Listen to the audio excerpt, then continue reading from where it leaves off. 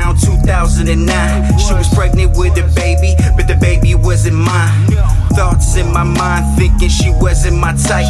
Then she finally had that baby, now her body looking tight. We had work together, we chill, get high together. And when it came to work, we eventually ride together. I'm thinking this'll last forever, forever, ever. But forever's only forever if it's heaven. And it wasn't, more like hell. Got us feeling in the cell. Domestic violence, all this arguing, the bondage real. Talks of marriage to try and fix it, cause we caring.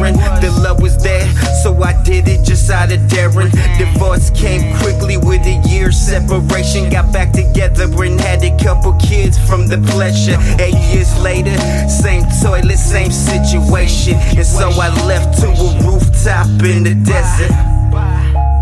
Ain't no sense in quarreling. All this bondage we in, look what we toying with. Drugs, lust, and fornication got us boiling. To the point of no return is what we going in. I just pray we wake in heaven and these chains broken. I just pray we waking up, not the same person. Situation changing, praying that this never ended. Praying you my wife forever, but that story ended. Amen. I love you though. Still love you though. I love you.